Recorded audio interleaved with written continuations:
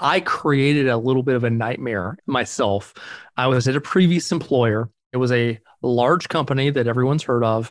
I was hired in to create the first AI team in that organization. And I made the mistake of hiring a team of data scientists.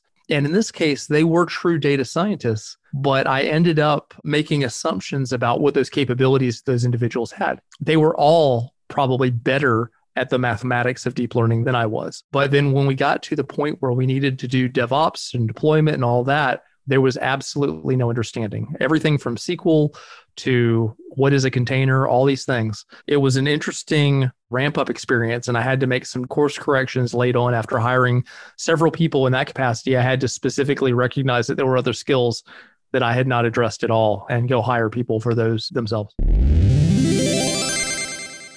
Big thanks to our partners Linode, Fastly, and LaunchDarkly. We love Linode. They keep it fast and simple. Check them out at linode.com/changelog. Our bandwidth is provided by Fastly. Learn more at fastly.com and get your feature flags powered by LaunchDarkly. Get a demo at launchdarkly.com.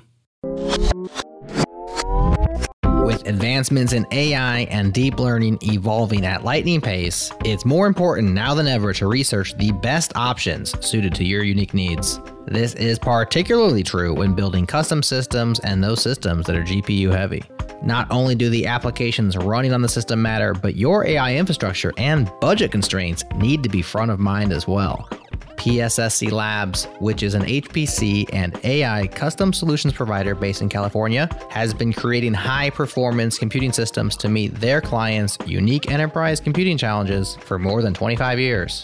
And with cloud computing costs growing at astronomical rates, plus companies increasingly losing control of their data security, it is no wonder that enterprises and government agencies need to continually look for ways to take back control of their data. Solutions from PSSC Labs provide a cost-effective, highly secure, and performance guarantee that organizations need to reach their AI and machine learning goals.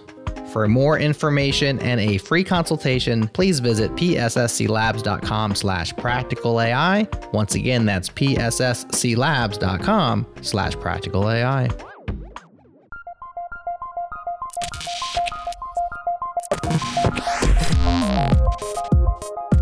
Welcome to Practical AI, a weekly podcast that makes artificial intelligence practical, productive, and accessible to everyone. This is where conversations around AI, machine learning, and data science happen. Join the community and Slack with us around various topics of the show at changelog.com/community and follow us on Twitter. We're at PracticalAIFM.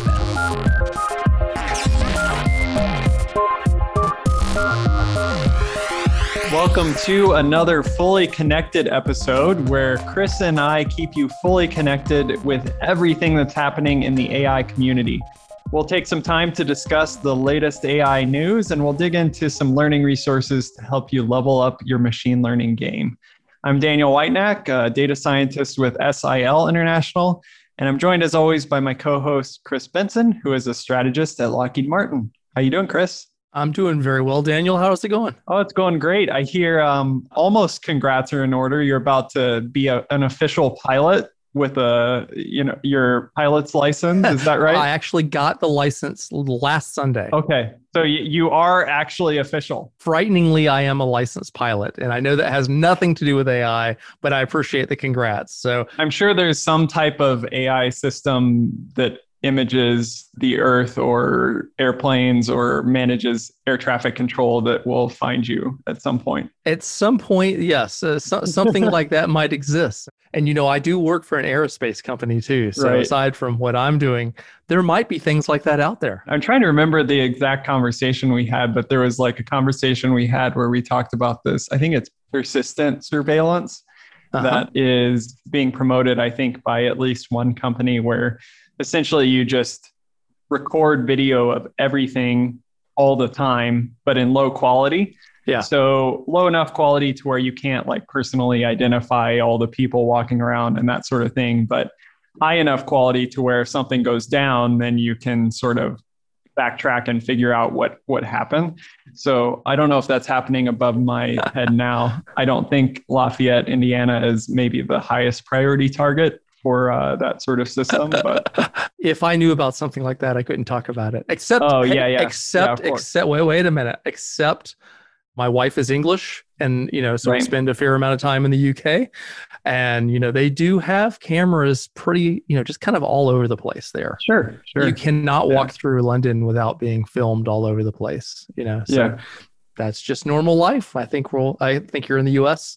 That's becoming more and more normal life as well, because I don't know about you, but everybody has a Ring or a Nest on their door at this point.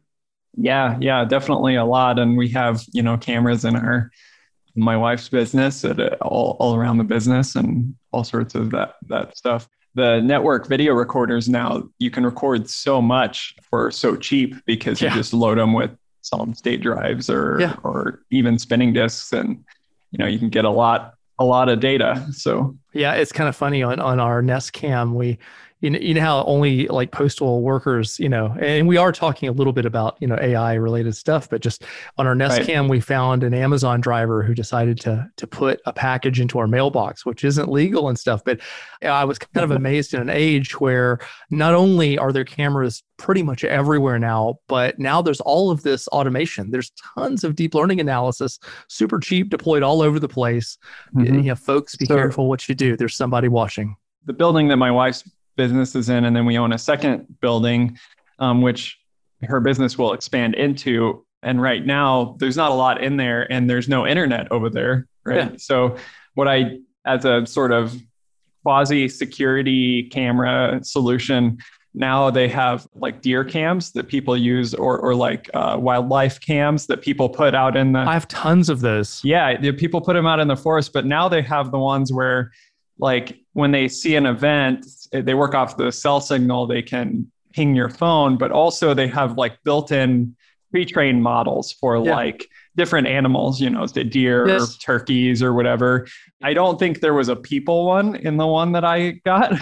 Hopefully not that many people are hunting for people, but I mean, we're not using them for hunting. We're using them for this purpose. But yeah, you're raising a really good point, and that is AI is just everywhere these days. These convolutional models are so cheap to deploy, and like aside from us talking about AI from the AI industry perspective, the animal protection nonprofit that my wife and I run, we have tons of those cameras, and yes, you are seeing these pre-trained models, in these common tools, and these consumers have no idea. Well, it's a lot of data to sift through. It is. Yeah. That is starting to happen right now. And I got to tell you, I would have thought that's about as far from AI as I could possibly be.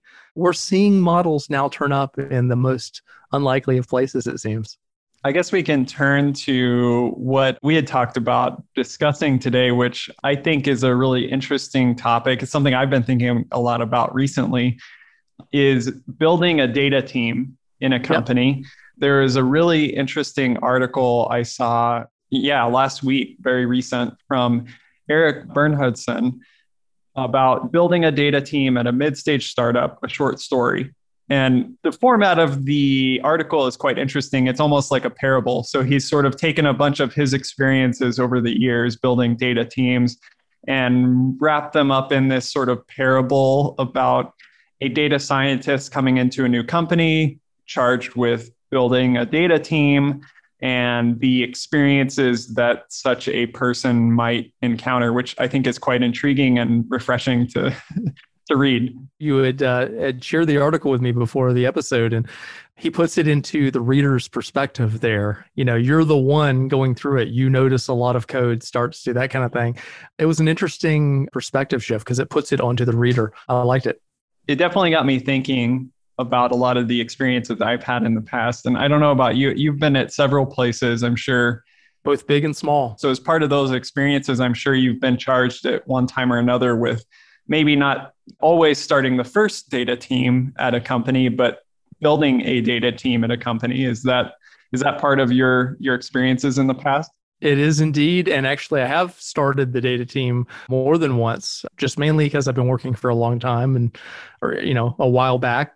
Companies didn't even have data teams. They didn't exist. And ironically, for a while, you just had a DBA, a database administrator, and that person was expected to do anything that had anything to do with data for a long time. The idea of data teams is a relatively recent thing in terms of mainstream. And when I say that, meaning a number of years now, but it hasn't been decades. Yeah. And by data team, it's probably worth us It discussing is. even that term. In my mind, I have sort of this vision of a team of mostly data science-y people, but maybe with some kind of towards the side of infrastructure Yeah. more, and some maybe more towards the side of experimentation and research or prototyping type people. When you think of data team, what comes to your mind? I'm curious. Usually it's a little bit different. It's still very unique. There's not a standard concept for what a data team is. And I've had some misfires in that. There are different roles, and those roles are as distinct as the software development world has become with developers and, different DevSecOps people and or DevOps people. It's maturing is what's really happening. It's been maturing rapidly because this AI thing, this deep learning taking over the world has been happening so fast. Before this era, not a lot of companies had dedicated data teams. And so we're still in that process of figuring it out. We have lots of them at my employer, and they don't all, even in the organization, they don't all think of themselves in the same construct. You can ask different data teams, what is a data team? And they'll give you different answers.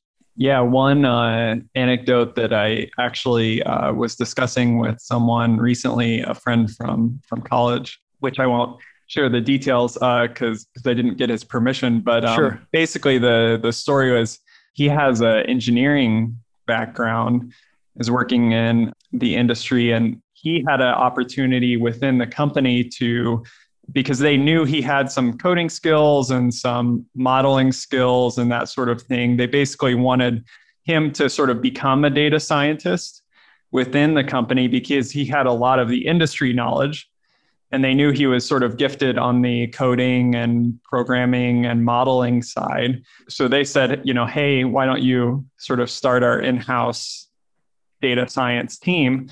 And I think what he's found is there are people throughout the company that are doing data science-y things. They're not really coordinated maybe well yet. There's not a lot of like ML ops and sort of good operational and deployment strategies yet. And so that's a lot of what he's parsing through is what are those best practices? And they're not giving him, a full data engineering team to solve all those things for him. They're saying, hey, you figure out a way to do it with these people that have been identified as data scientists or data analysts throughout the company, and saying, hey, figure out how to deploy models such that people can use them, but you're going to have to figure it out. And we don't really have a lot of pre-built infrastructure for that.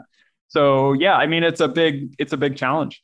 That actually happens at companies large and small. I've seen that at both. And it's interesting as you try to learn how people have moved in. I think a lot of early people have come in, which certainly includes me. And I think to some degree includes you from the software development side with less experience on kind of the pure data science-y world. And that there's a ramp up for people that are moving into those kind of roles, because just because you've coded doesn't mean that you understand statistics deeply and understand the various mathematical constructs that you need to apply to this. And so I know for me, some of which I had in school a long time ago, but there was definitely a ramp up for me to be able to be productive, especially 4, 5, 6 years ago, when before things were quite so popular and when individuals were kind of doing everything end to end.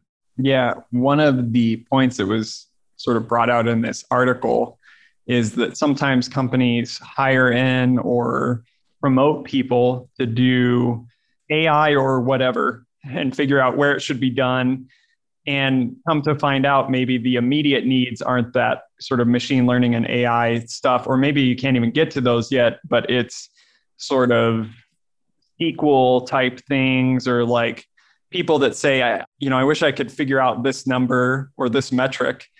And it's totally accessible. They just can't translate those words into either SQL or scripting or whatever it takes to extract that data out from its various sources and get that in front of them. That's sort of one of the things that is needed most often first. I created a little bit of a nightmare in that area myself. I was at a previous employer. I was hired in. It was a large company that everyone's heard of. I was hired in to create the first AI team in that organization. And it was early enough to where I had come into that from generally smaller operations in that. And I made the mistake of hiring a team of data scientists. And in this case, they were true data scientists, but I ended up making assumptions about what those capabilities could do, what those capabilities those individuals had. They were all probably better at the mathematics of deep learning than I was. I had self-taught and self-studied, and I could hold my own, but that's what all of their formal education had been. They had all recently, for the most part, come out of college, out of university. But then when we got to the point where we needed to do DevOps and deployment and all that, there was absolutely no understanding. Everything from SQL to what is a container, all these things. It was an interesting ramp-up experience, and I had to make some course corrections late on after hiring several people in that capacity. I had to specifically recognize that there were other skills that I had not addressed at all and go hire people for those themselves.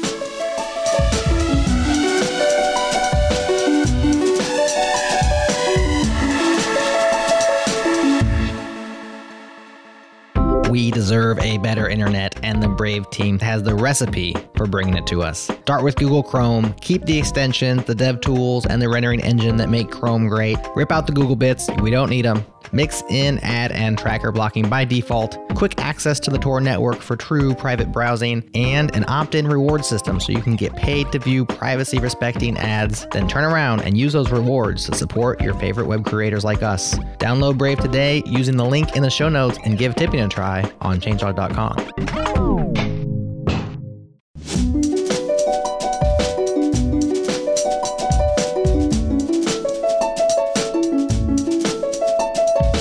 You brought up a really interesting point, which crosses over into the hiring side of things, which is there's a few scenarios that could happen, right? You could hire in like machine learning, AI, data scientists who are expecting to do machine learning, AI, advanced type things.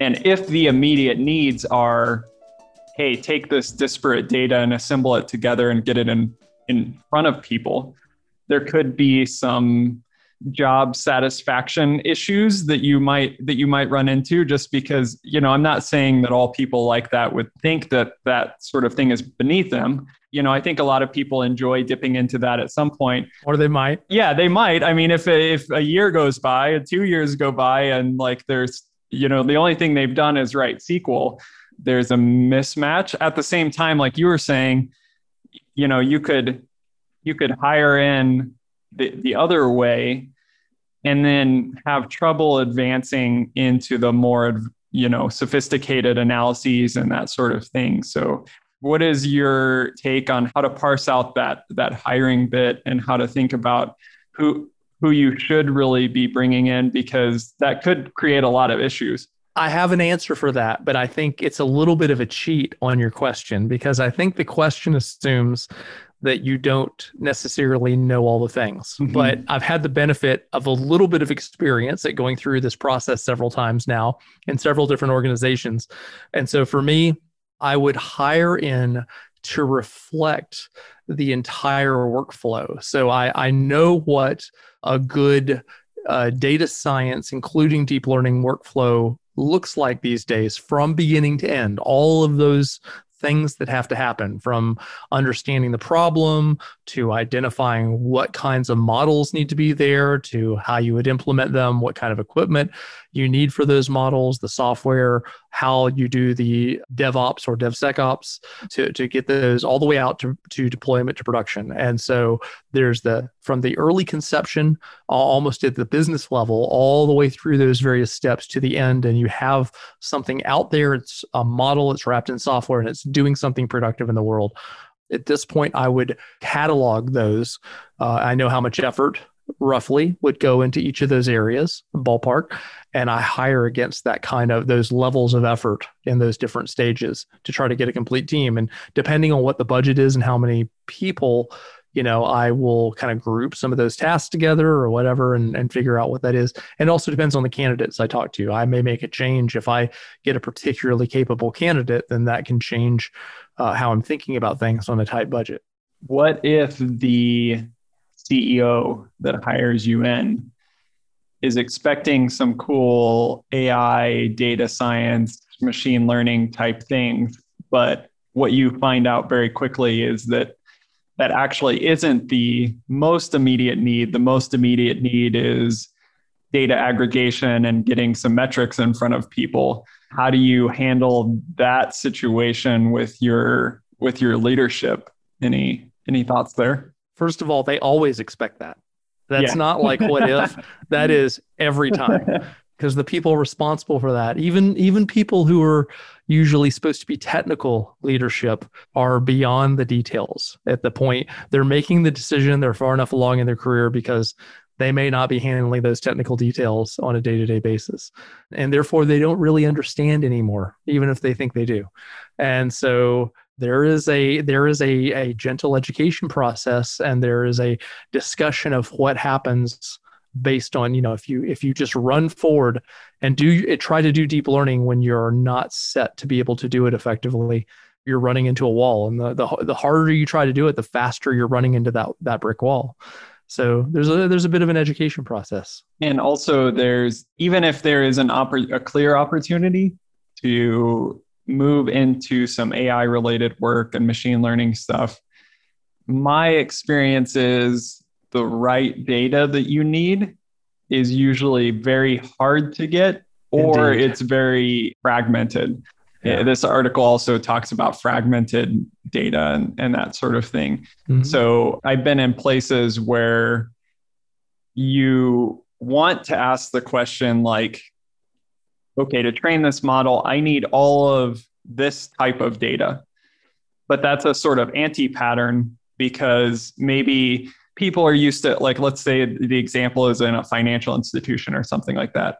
The previous maybe support people or customer service people or even analysts or whatever, they're maybe used to looking at a very small set of transactions or at a single transaction or a single user and all the things that's gone on for that user. And so when you ask a question, give me all the transactions of this type, it's sort of an anti-pattern for how they've been looking at the data, and their systems aren't really set up for that sort of query even. So it may be that you have to push the infrastructure or rethink how you're getting the data or the patterns that people are pulling data in order for you to even set up your problem and have success in doing any type of modeling. I have had that same experience. And ironically, just because it's at the top of my mind, I'm thinking about that same previous employer, large company with a well-known name, and lots of physical hardware products that come out of that organization. They collect a fair amount of telemetry from those various products. But what we discovered was based on the things that we wanted deep learning models to do and ways of improving that product's capabilities and the user experience, that most of the telemetry was absolutely useless for our purposes. It was great for figuring out what went wrong with the product after the fact, but it didn't actually, it couldn't be used to teach a model how to more effectively do the capability. And I think that's a common, in my experience, we saw that across products.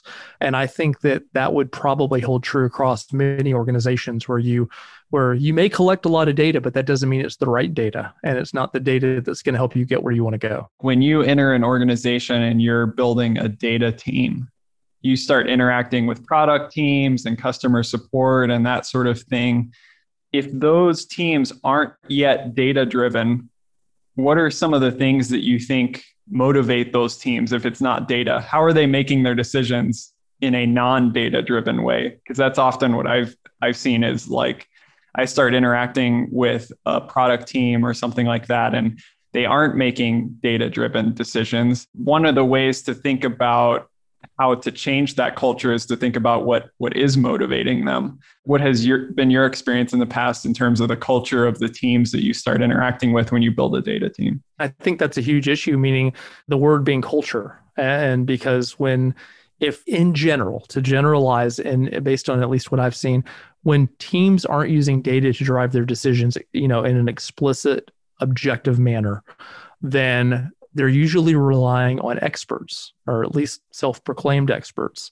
And those decisions often are somewhat arbitrary and oftentimes not consistent, even with that person's other decisions across time and across similar situations. So and in doing that, there is a belief because they've built a business on it. So this is one of those kind of political, cultural things that is deeply entrenched in an organization, and that you as the new leader of a data science team are forced to contend with. And it's a really hard problem. It's a hard nut to crack. They may have run years or even decades on that approach.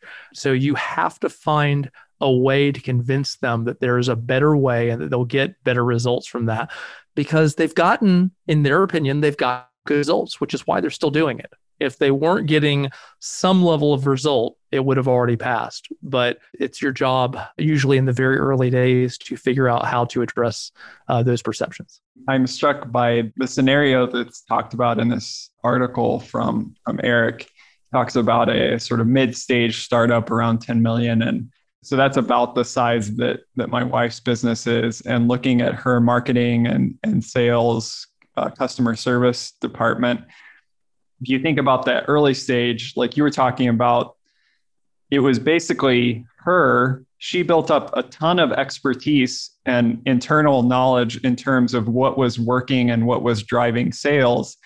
And that basically boosted the company to mostly where it's at. But then you start thinking, okay, well, it's at a size where we're hiring in marketing people or people that are supposed to be driving sales. Is it reasonable to assume that each of those people are going to have both the sort of ownership over the business and the drive to like build up that, level of internal knowledge, and, there's going to be appropriate knowledge transfer between all of these people coming in? It's just not the case. Like you say, you hit this wall where now how do we be creative? How do we try new things? And how do we make sure that we're driving new sales and growing?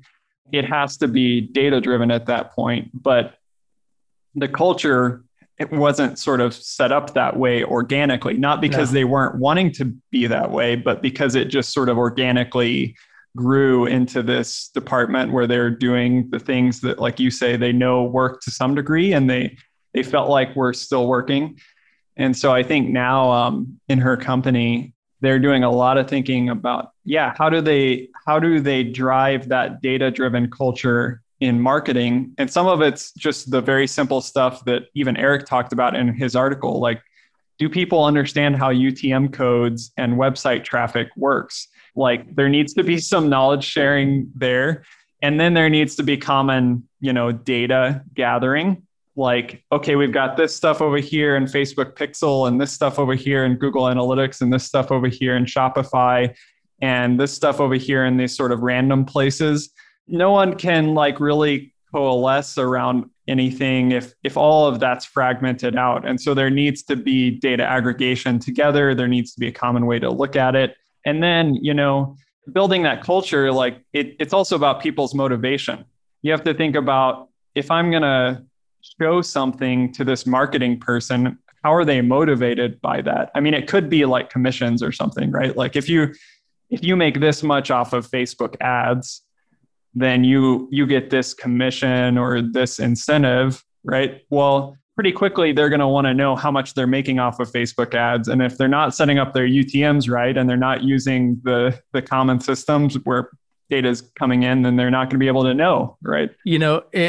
Is you're telling me that, and I'm listening to kind of just these normal struggles of your wife's business going through this, and I'm struck with the fact that you have a brilliant wife who is really good at what she does, and you are really good at what you do, and well, I'll give her that. At least she has the benefit. She is a brilliant business person, and love talking to her and love learning from her, but she also does have the benefit of being married to you, and you're able to put these things in front of her.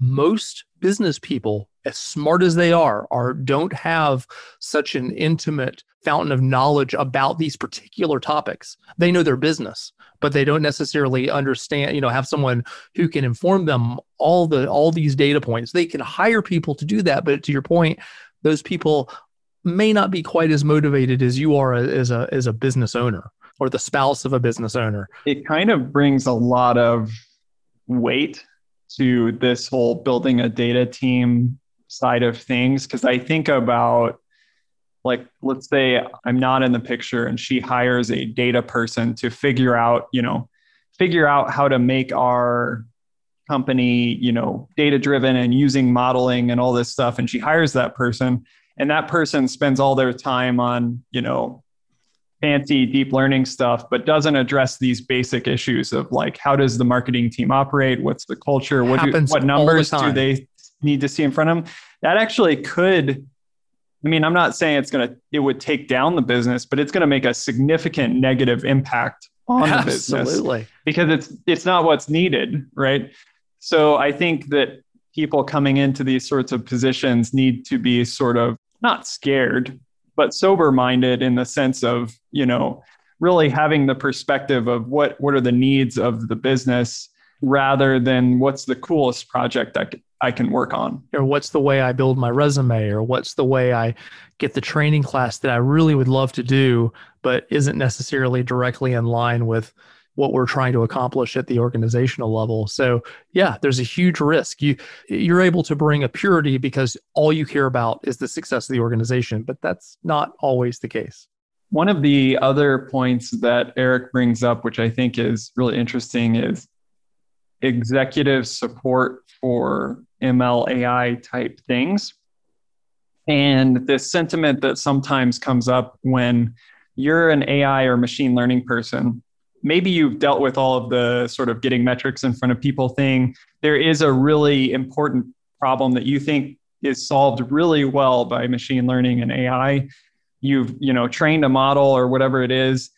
And like, you're genuinely convinced that this is a meaningful thing that you've done that has great benefit for the company.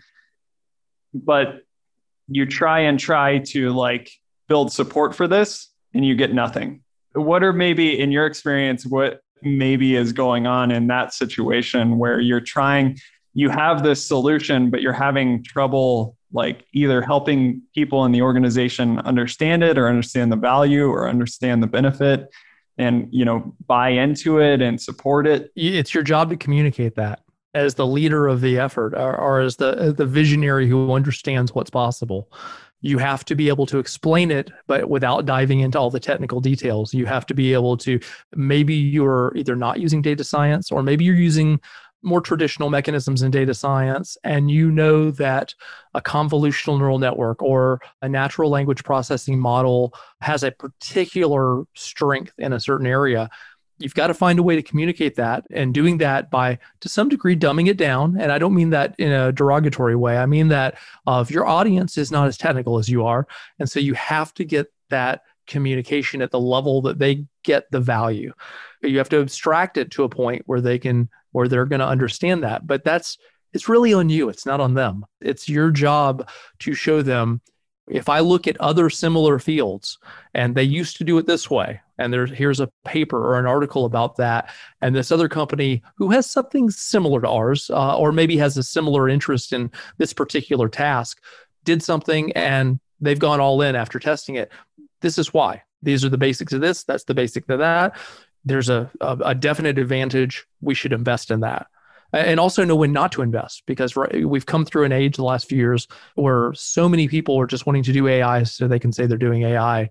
And there's a lot of things that deep learning is not the best thing for, or at least it's way more expensive than other options that are equally as good or nearly as good.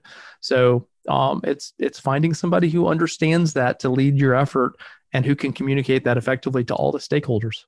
I think that's why maybe certain tools that have come out recently, like let's say a Streamlit or something like that, can actually be incredibly powerful to solve this problem.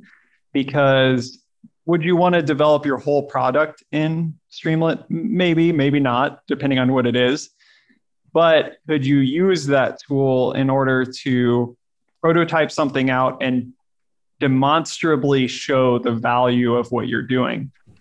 Yeah, definitely. Prototypes and sort of minimal viable things are, I think, really valuable in this case. And often the way that Erik puts this is sometimes the data team just doesn't take it upon themselves to get the work into a place where it demonstrates value and is reasonably easy to ship. So you could have a Jupyter notebook, right? Or you could run a model on your GPU server, right? And then do your test set on your GPU server and show that you get, 90% accuracy or whatever it is. And then your executive team's like, oh, that's great. Let's ship it. How do we get it into this product? And if your answer is, oh, I haven't thought about that yet, or it only runs on the GPU server, or I don't know how to extract it. We have to figure out that problem. Do you want to invest in that? It doesn't really inspire a lot of confidence, right? It doesn't. So I think just that one step of, do we expect data teams or data scientists to actually build robust products? Maybe in certain cases, they're part of that, like in smaller startups and that sort of thing. In larger companies, maybe not. But should they be expected to maybe go that little extra mile to create a prototype that demonstrates value and gets things in front of people in a meaningful way, even if it doesn't scale all the way up? I think that's a huge, huge point that I don't see emphasized that much, because you see a lot emphasized about getting your models training well and, evaluating well, but not this sort of prototyping bit of the problem. I agree with that completely. I think that people, overtalk it a little bit early on and don't recognize the value of lightweight prototyping to help you figure your way through it, figure out what it is that you need and prove out that what you're thinking is actually accurate. Because if you think of how many organizations build things that actually are not very useful in the end or don't have the audience that they originally expected, that you can solve that in part with prototyping and help yourself hone in on it. And I think that a lot of organizations they interpret that as scary in a way or potentially as long and expensive. And so they make the mistake of trying to talk their way through it. And I've seen that through my entire career. And in my earliest days, there was no such thing as Agile. That didn't happen for a while, actually, until, eventually this Agile movement around the beginning of the 2000s came about. And it's taken the next 20 years for that mindset to really take hold in a broad sense. And so you need to try stuff out and you need to be ready to go off and do a coding spike on something and figure out with a simple model whether or not this is doable, whether it could, or if it's doable, can you deploy it? Is it deployable in a reasonable way? Do you have resources where you need to deploy it? So your points are well made. These are all things that you need to be thinking about when you're building these teams and you're looking for the people with the right mindset and the right skill sets so that you can be successful. And on your data teams that you've built in the past, in terms of the communication between the data team and maybe organizational units that data team is serving, let's say marketing or supply chain or whatever it is, how does the communication work between those sort of external or internal, but other organizational units and the data team work? In your experience, often does that flow through the management of the data team, or does that flow directly through the individual data scientists working on various products? Or so I don't think there's any standardized way. And I've seen that happen in all sorts of different ways. And some of them are formal and some of them are informal just because people are talking. But I've rarely seen great integration in that capacity. I've rarely seen that kind of interfunctional communication and the translation required for them to understand each other to happen well and seamlessly and consistently. But it definitely helps. And this goes back to that thing we talked about at the very beginning, is culture. If you don't evolve your growing organization with the right culture to take advantage of this, it's really, really hard to make that change down the road. And you may have to, but you're really going to have to consciously set some things aside that maybe were long-time valued processes. And I think this is like a growth area for me. I think that I've seen recently is oftentimes when you're building a team, if you're the one building the team, it's most natural for sort of all communication and sort of project communication and all of that to sort of flow through you as the management of the data team.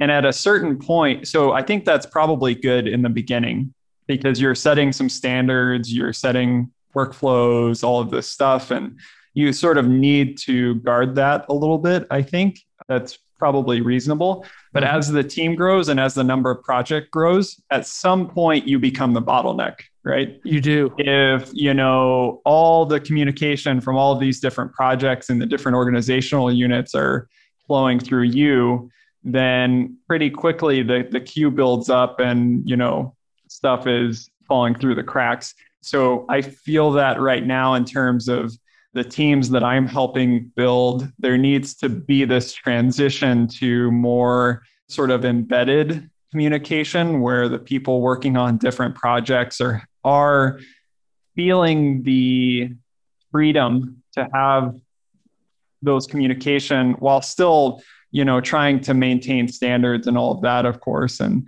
make sure that projects are done well. There still needs to be data management, but I think things need to get more decentralized over time. It does. And that data management that you're talking about has to become human management.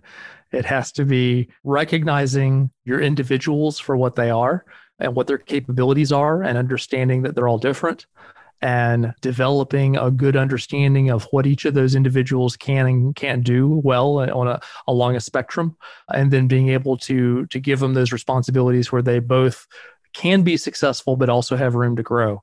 And that is really hard to do. It's super easy for me to say that, and it's super hard to execute that. That's what you have to do if you're going to grow past those early stages of putting it all together. I was really inspired by this article, just in terms of understanding where I've been at the past and how I've been able to grow into certain data teams. But also I think it's a really great way to frame some of this up in a creative way. So thank you, Erik, for writing this and putting in the time to do it. You're welcome on the show anytime to talk through other things along with this. So if you're out there, feel free to join us sometime. In these Fully Connected episodes, we usually also try to give a couple learning resources related to the topic that we're talking about. This week, I wanted to mention a book from one of our past guests, Mike Bugimbe, Cracking the Data Code, which is a great book where he talks a lot about data culture and creating a data-driven culture in your business.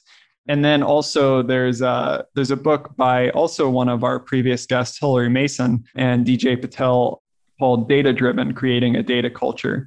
It's more like a booklet. I think you can get it in some cases for free, like on your Kindle or something like that. It's a good little read. So maybe great check choices those right out. there. Yeah. There's definitely resources out there. And, although you and I have had experiences, I definitely respect the opinions of people like Erik and Hillary and DJ and Mike Bugimbe and others who really have been able to scale things like that up. Because, like you said, the human problem is maybe the main thing that you're dealing with as you're building a data team is not so much your ability as a data team to do things, but how you relate to other teams in your organization, how you can be gracious and clear and tenacious and creative and all those things kind of together and not burn a bunch of bridges and end up in a bad situation. Yeah, that's really important. And you really have to respect